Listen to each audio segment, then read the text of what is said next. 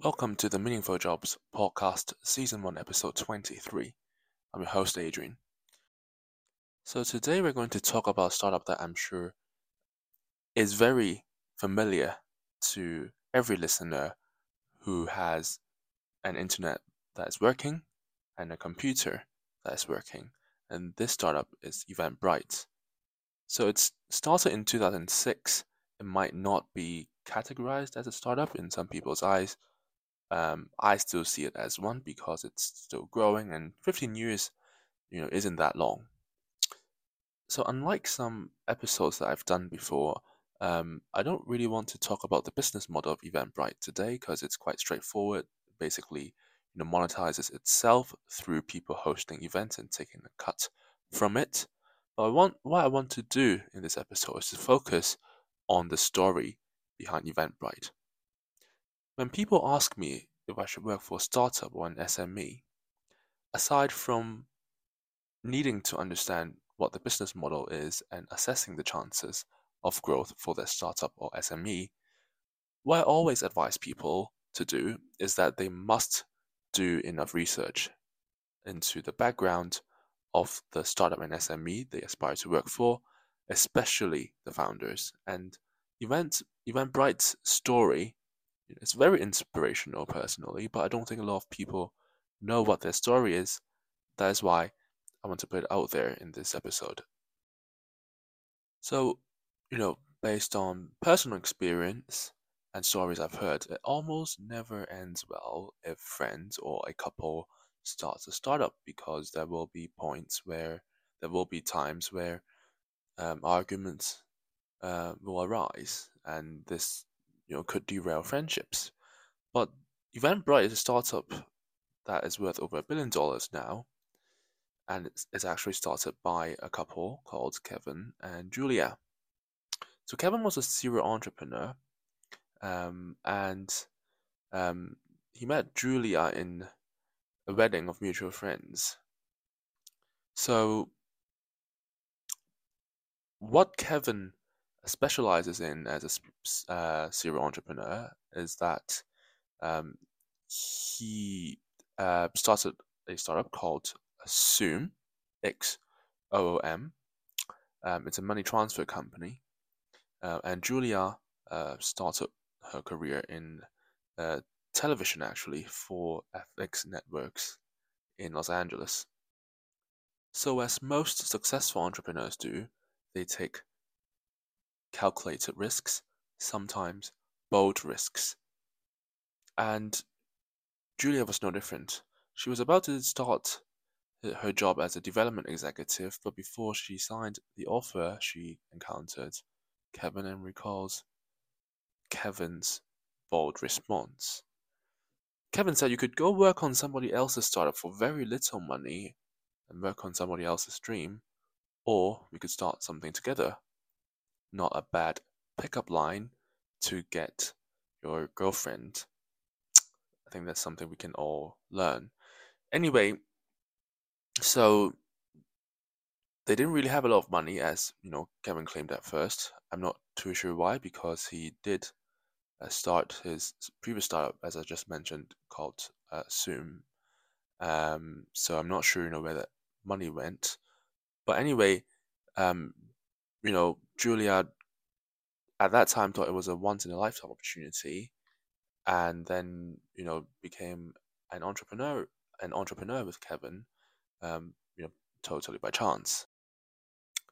When I first read this story, especially, how Julia got into entrepreneurship, um, I wouldn't advise people to follow in Julia's footsteps, because, well, not now, because obviously she's a successful entrepreneur, but not when she started, because she didn't even have a good idea at first. She was just, um, doing research into various industries and trying to find which, to find the business opportunity that stood up whilst not having another job.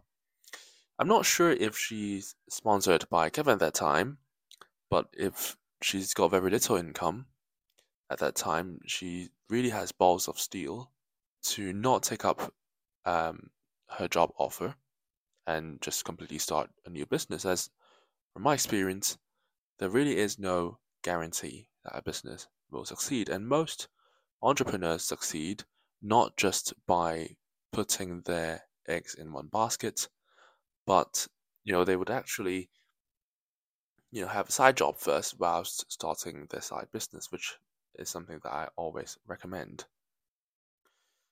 So back in 2006, they saw an opportunity where they observed people using email and Excel spreadsheets to manage their guest lists to their events and then collecting money at the door, which was very inefficient.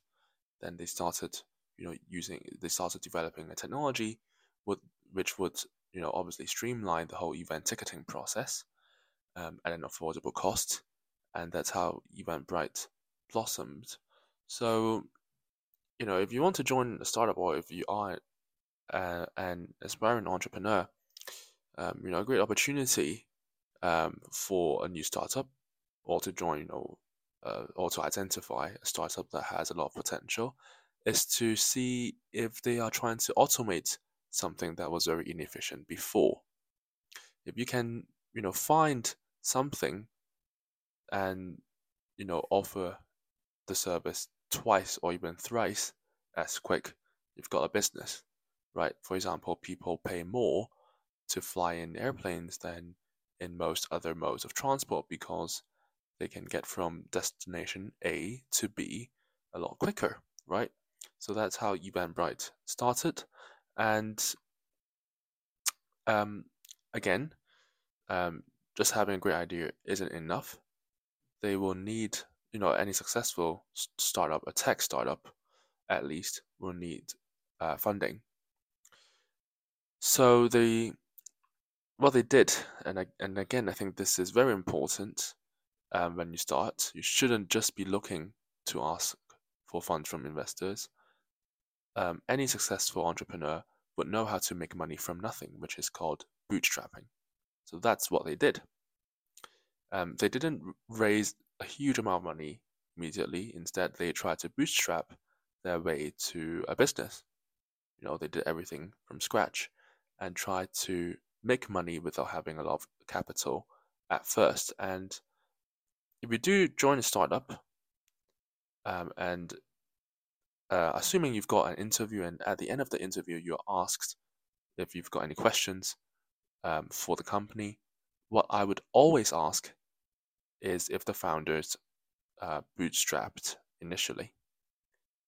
If they got a lot of money, at the beginning from investors, I wouldn't really call this a smart decision, as you then become enslaved to, your investors, and a lot of startups die that way because investors obviously would demand money, a return on their investment quickly. But if it's your own business, you own 100% of it, you know how to bootstrap your way to success, you know how to make money from nothing. It means that this really is a true entrepreneur who knows how to use creativity to turn something out of nothing, right? Basically like a magician sometimes. So long story short, they started in 2006. They had their first international office in the UK in 2012, and they're still running strong. They are still hiring in multiple countries, including in America and in Europe. I've attached the careers link down below. And if you want to hop on this company with great founders who've got a vision and knows how to make money for their business, do look at their vacancies. And I'll see you in the next episode.